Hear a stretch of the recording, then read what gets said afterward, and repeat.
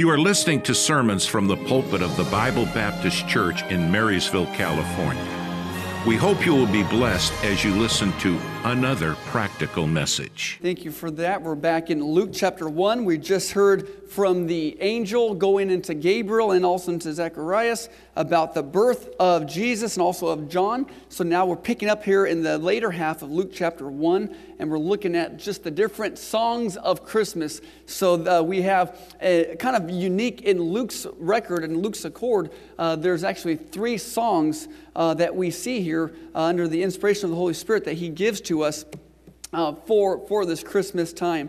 And generally, we see a lot in the Old Testament for centuries when God did a redeeming work, when He delivered His people. Exodus chapter 15, we have the Song of Moses. This was right after when God delivered the children of Israel from Egypt. They came across on dry ground through the Red Sea, and then they instantly burst into song. They go into just talking about how God has delivered them. We have songs of Miriam, songs of Deborah, all the way into Revelation.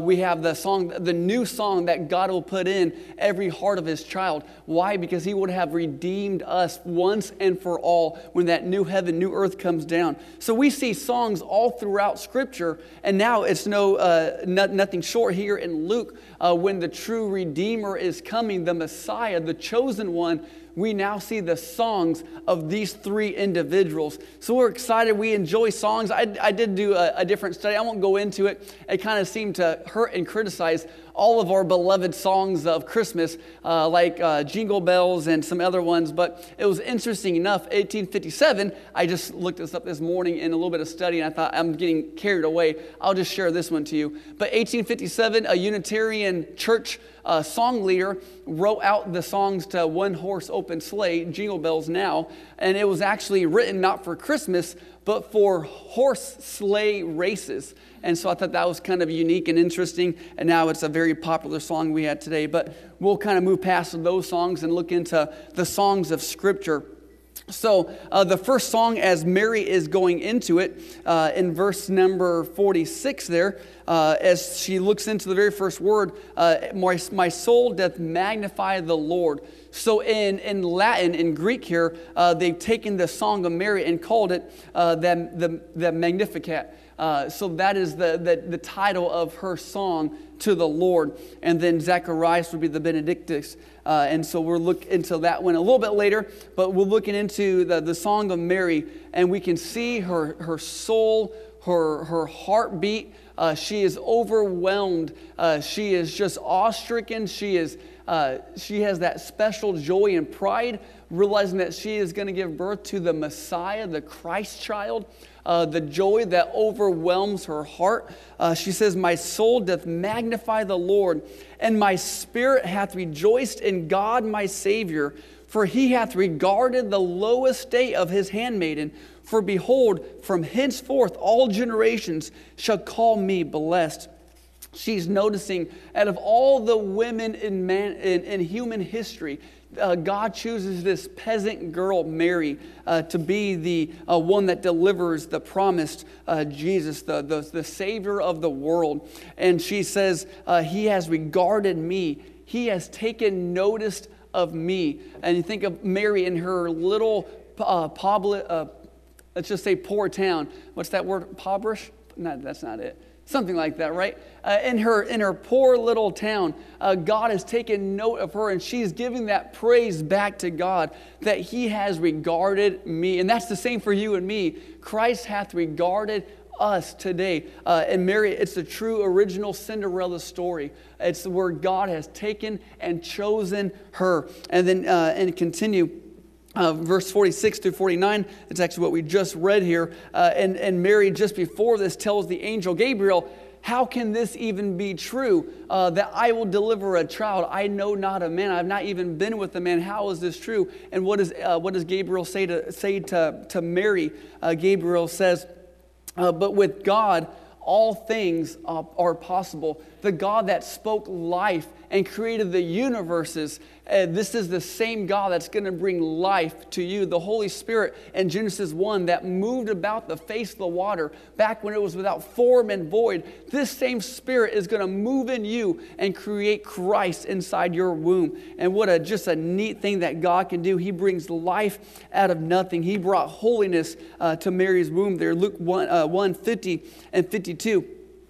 And his mercy is on them that fear him from generation to generation. He has showed his strength with his arm. He has scattered the proud in the imagination of their hearts.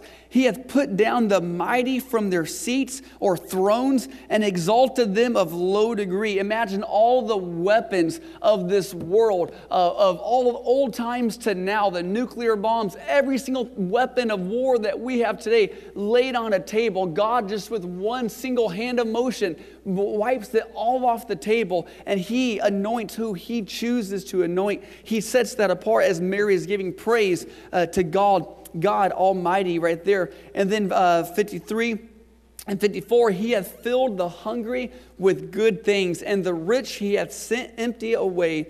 He hath holpen his servant Israel, and in remembrance of his mercy. Notice here, she goes back instantly to talk about Israel. And this is where the king, we know of all the prophecies of Old Testament. Mary makes mention of that to realize that she puts the connection that she is going to be the one to help fulfill prophecy of all the Old Testament from Abraham when he offered his son Isaac. She is remembering and she is coming to gather all of these things that she mentions. The hope of Israel is going to be within me, and I'm giving birth to that. And she's just praising God. And the amazing thing about just looking at God's timing, two different times in Greek here, we have chronos. That's the time that we know it's chronological. We have 1 to 2 to 3 to 4 to 5 all the way, and it repeats its day. But the other time in the Bible is kairos, and that's a lot of the times how the Bible was written. It's not written in chronological order.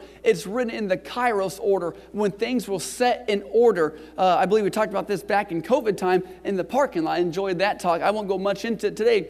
But the kairos, there's a verse in Galatians when God says the fullness of time was come. So that means, imagine your cup. We drink cup probably just with a little bit of room, so when we walk around, it doesn't spill over. Every now and then our kids, when we can ask them to give us a cup of water, and it's so joyful knowing that they can finally get it themselves, give me a cup, and it's nice. But whenever I do that, it comes at a price. That cup is filled to the brim of water, and they're walking. I said, why don't you just bring it a little bit less so I can even take a drink? It spills half over me. But anyways, when we look at the fullness of time, we look at a cup.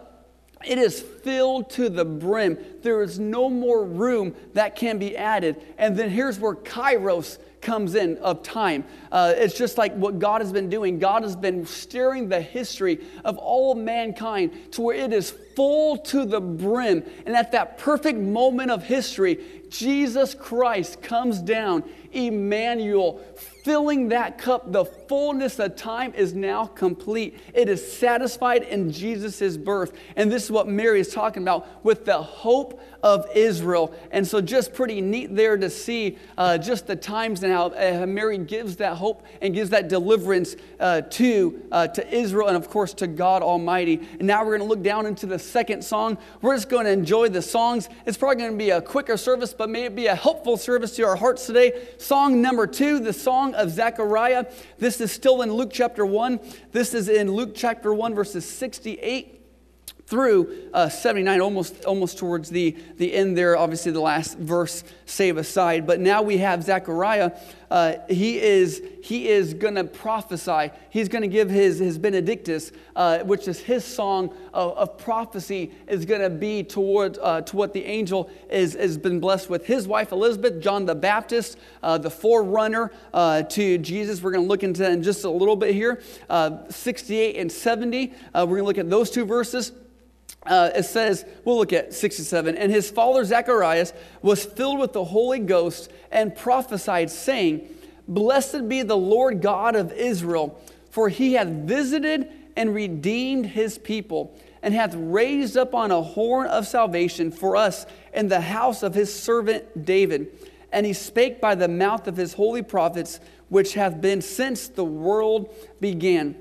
So here we have Zechariah. He's giving his song of praise to the Lord. And he stops here in verse number 70. We're going to look at that one word, visited. It's pretty neat. It's exciting. Hope it'll be a blessing to you here in just a little bit. So I say verse 70. It's not in verse 70. It's in verse 68. Blessed be the Lord God of Israel, for he hath visited and redeemed his people. That word visit here, let me get my notes so I don't make a mistake here. It comes from the Greek word episkopos, which is what we get the word bishop from. So that's the underlining word in Greek. But here's the breakdown of it. It is based on the verb, which we get the noun bishop. So it's a little bit more than just episkopos, but that's what we're getting. The root word is scopus, which is what we get the word scope, is to look into something, telescope, microscope. So this word visited, half of the word is scope. And then the root word here meaning epi, this is to intently look. It's to forcibly scrutinize what you are looking through. So here, Zechariah, as he gives praises to God, he almost relays what Mary talks about, the hope of Israel. He goes right back into that. And so here we get that word scope, telescope, microscope, and it means to intently be looking. In the ancient Greek world, with their armies, the general would be called almost like the bishop of what we think of churches in different church categories today.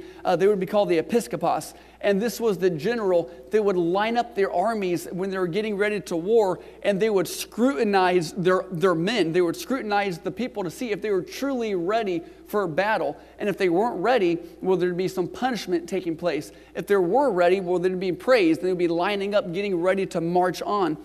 And this is interesting because in 1 Peter 2:25, Jesus is called not only our shepherd, but he is called the bishop of our souls. So Jesus is the general. He is the supervisor, and he is looking in to see if we are ready.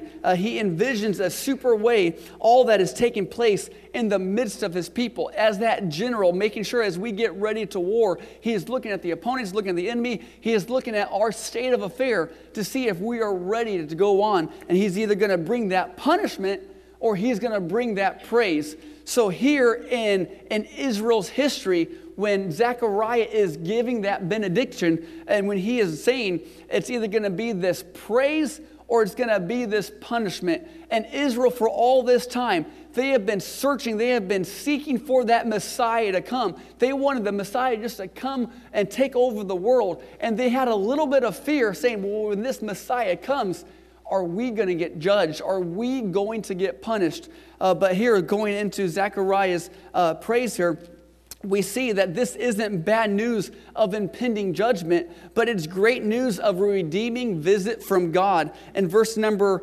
68, he hath visited and redeemed his people. It's a song of praise. There's no punishment coming, for God is coming to redeem his people. It is Emmanuel, God with us, is being celebrated in this hymn. Verses 71 through 75, that we should be saved from our enemies and from the hand of all them that hate us, to perform the mercy promised to our fathers, and to remember his holy covenant, the oath which he swore to our father Abraham, that he would grant unto us, that we, being delivered out of the hand of our enemies, might serve him without fear, in holiness and righteousness before him all the days of our life.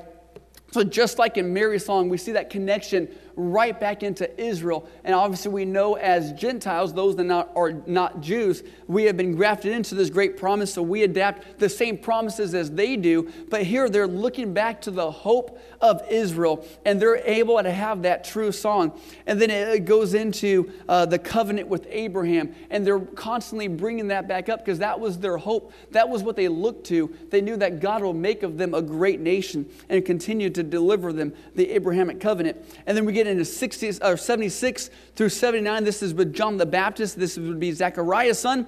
And thou and you, child, shalt be called the prophet of the highest, for thou shalt go before the face of the Lord to prepare his ways, to give knowledge of salvation unto his people by the remission of sins, through the tender mercy of our God, whereby the dayspring from on high hath visited us. Verse 76, he's telling John the Baptist that you will be the prophet of the highest, that you will go before the face, of the Lord to prepare his ways. The best way to think of this is a wedding scenario. The best man, John the Baptist, is Jesus' best man in the wedding here. And where it gets even more unique and awesome about the wedding celebration is when we think of the wedding, Jesus is our groom. We are his bride. And Jesus and John the Baptist, you got to get out of kind of our idea of a wedding. Our idea, we're not going to knock our American wedding here, but back in to understand Scripture and even to understand the promise of the second coming of Christ, it's really tied in heavily to the weddings of Israel and of Galilean cultures. And so in Galilean culture, the bride, believe it or not, would actually have to be ready at all times. And so they even would sleep in their wedding gowns until that bride or until that groom were to come. And generally when the groom were to come, they would blow a trumpet. They would wake up everybody in the streets and pronounce the great coming of the groom is coming for the bride. And isn't that pretty neat? We'll have a trumpet one day that will rapture us up. But even more amazing, when the groom would come, why he would take so long is because he would go back to his father's house and prepare a room in addition to that actual house. And so the Father, this would now be God the Father, telling Jesus the Son to go get your children. So in that time in Galilean culture, they would say, okay, as there's no building inspectors, we can imagine the building not being done by inspectors. We could have been in that thing already. But no, the Father, since there was no inspectors, they would tell the Son, hey, the room that you have been building or been adding on to my house, it is now proven. It is now ready. We've inspected it. It's not going to fall. It's not going to tear apart. It's going to be a sufficient house for your family, for the bride, for the groom, and for our future kids. That he's a grandpa. He wants to make sure that the house isn't going to fall down on his kids. Reminds me of a story. My dad was putting in a fan in our apartment upstairs, and as he's putting in this fan, it's not on a stud. It's on one of those chintzy Lowe's arm brackets. So it's in between two studs. And it kind of just like spiders out. So it's holding itself up between the two studs. And my dad's helping me install this thing. And as I look up to him, he's beginning to how much does he weigh? 220 pounds of his body is starting to slowly pick his feet off the chair. I said, what are you doing, Dad? He said, this is where my grandkids are going to be. I would kill me if the fan fell on top of them. I need to know. I said, well, the fan's 15 pounds, not 200 pounds. Can you just put a little bit of resistance there? And sure enough, he is dangling from the fan to make sure that it holds. And praise the Lord, we didn't have to do drywall repair. But I look back at that, my dad, who knew his future grandkids were going to be in that house, he wanted to make sure it was sturdy. He wanted to make sure something that he put in wasn't going to hurt the foundation, wasn't going to hurt his own family. And looking back here at the Galilean wedding, that's when the father would say, it is now time to go get your bride. And they would announce the trumpets. That best man would come before and tell everyone, prepare you the way, the groom is coming. That's John the Baptist telling everyone, behold, the Lamb which taketh away the sins of the world. He's the one that prepared the way for the Messiah. It's just pretty neat to look into that little study there. But in verse number 76, as he's preparing the way, as his dad is saying praises, we have, I said 76, and now we're going to 77, to give knowledge of salvation unto his people by the remission of their sins. We know what that verse is right there, the remission of their sins. This is the first clue of salvation, that however salvation is going to be brought to us, it is going to be involving the remission of our sins, the removing of our sins, the removing of our transgressions as far as the east is from the west. And the next verse over here says, through the tender mercy of our God. Praise the Lord right there. That is salvation to us by the tender mercy of our God. This is the song of praise from Zechariah. And then also in 77, 78, it says, whereby the day spring from on high hath visited us. That's another name of Christ, the day spring. That is one of the sweet names that God is. He's the star that brightens the dawn. He's the one that truly comes to remove our sins. He's that hope of Israel, but not just of Israel. He's the hope of mankind. He's the hope of the world. To give light to them, verse 79, that sit in darkness in the shadow of death, to guide our feet into the way of peace. Hallelujah to God right there on high. And then the third song is this. This is Luke chapter 2. This is a song of Simeon. You may know a little bit about Simeon. It takes place in 25. We'll give you a little bit of groundwork. 25, Simeon is told by God that he shall not die. He will not die until he beholds, this is verse 25, until he beholds the Christ child. He is going to be able to live as long as he sees the promised one being delivered to Israel right here. So I don't know how his life went. I don't know if every day Simeon went to the temple just looking. Is today the day that Israel is redeemed, that Israel is going to truly have the Messiah come for us? And I don't know, the Bible doesn't give how much time went by, but I know at this time he's an elderly man, and so he's aged in life looking for the Messiah. What a great way to age in our life as well, looking for that blessed hope as we continue each and every day to keep our eyes on the Lord. But verse 2, 25, and let's pick up here. Let me look here. Let's say 20. Yeah, and it revealed unto him by the Holy Ghost that he should not see death before he had seen the Lord's Christ. 27, and he came by the Spirit into the temple, and when the parents brought in the child Jesus to do for him after the custom of the law. So they're bringing in Jesus as is customary. This is what everyone did at 8 days old. They brought the kids into the temple to go into the law. And then as they do that, they see an elderly man pick up an 8-day-old Jesus and send, "Come here, Jesus." And can you imagine Mary and Joseph as they see an elderly person saying, "He just grabbed my son." Sometimes when you have a newborn baby, you can't stop those sweet, blessed people just from picking up your child. Isn't that right? Here's Simeon just with the revelation from God, the Holy Spirit telling him to get to the temple today. As he goes there, he sees Jesus and he holds eye on eye. He sees Jesus Christ. And we skipped over verse 25. We'll come right back to that. That's another name of Jesus. But as he sees that, he sees the Lord anointed. Now he knows, and he says these prophetic words, or now he says these words inspired by him. Where am I? Verse number 27. We just read 27. 28, then he took him up in the arms and blessed God and said, "Lord, now lettest thy servant depart in peace, according to thy word.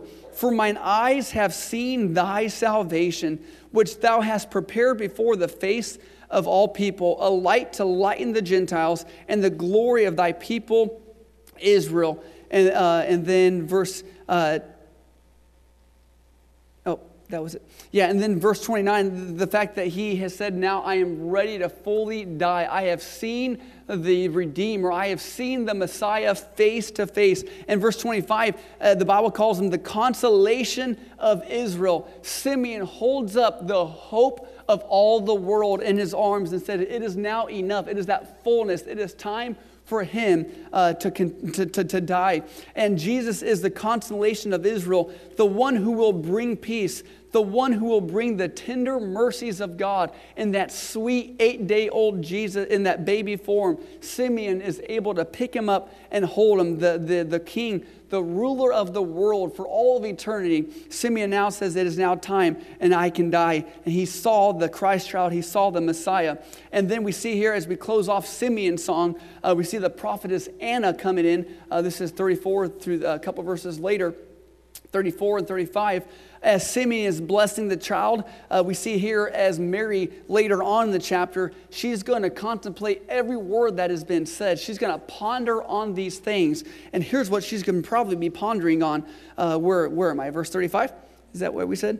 Yeah, we're at verse 35. Let's go Let's go 34. Here we go. And Simeon blessed them and said unto Mary his mother, behold, this child is set, here it is, for the fall and rising again of many in Israel, and for a sign which shall be spoken against.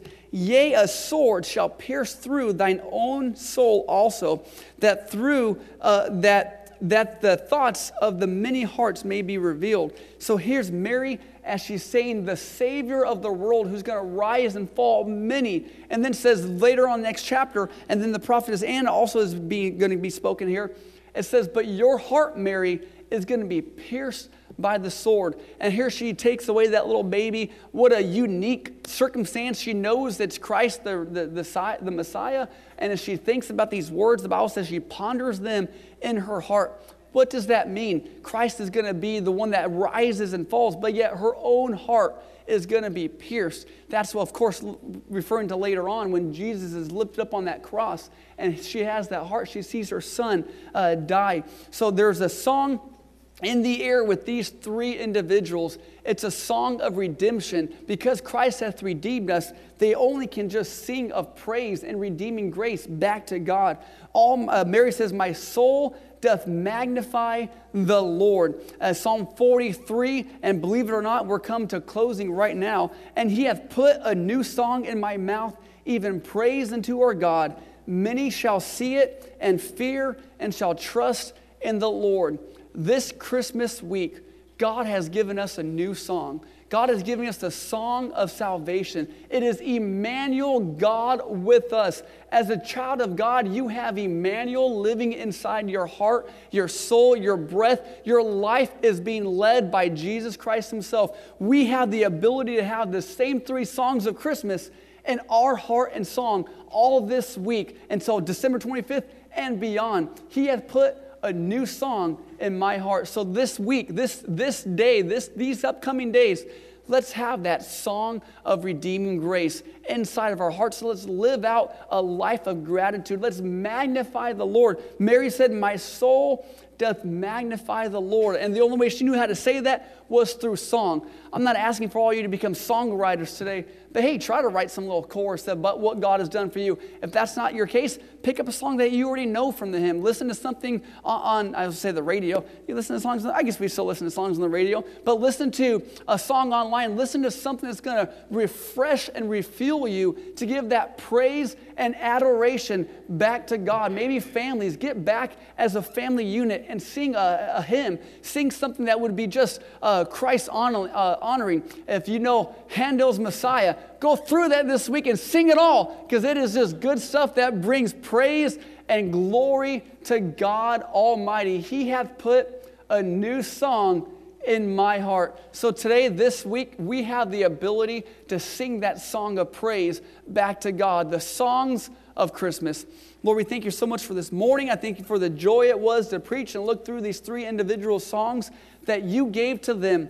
I pray, Lord, if someone does not know that they have a song in their heart, that comes first by having Emmanuel inside living with them. If there's a visitor or someone that's been coming for months or even years that does not have that song in their heart, Lord, that does not have the redeeming grace of Jesus Christ, I pray today would be the day of their salvation. Lord, I pray that you would speak, the Holy Spirit would work, and that you would just lead people to your word, to your Savior, Lord, to Jesus, to the Messiah, to the one who is going to take the remission of sins, Lord, by the tender mercies of God.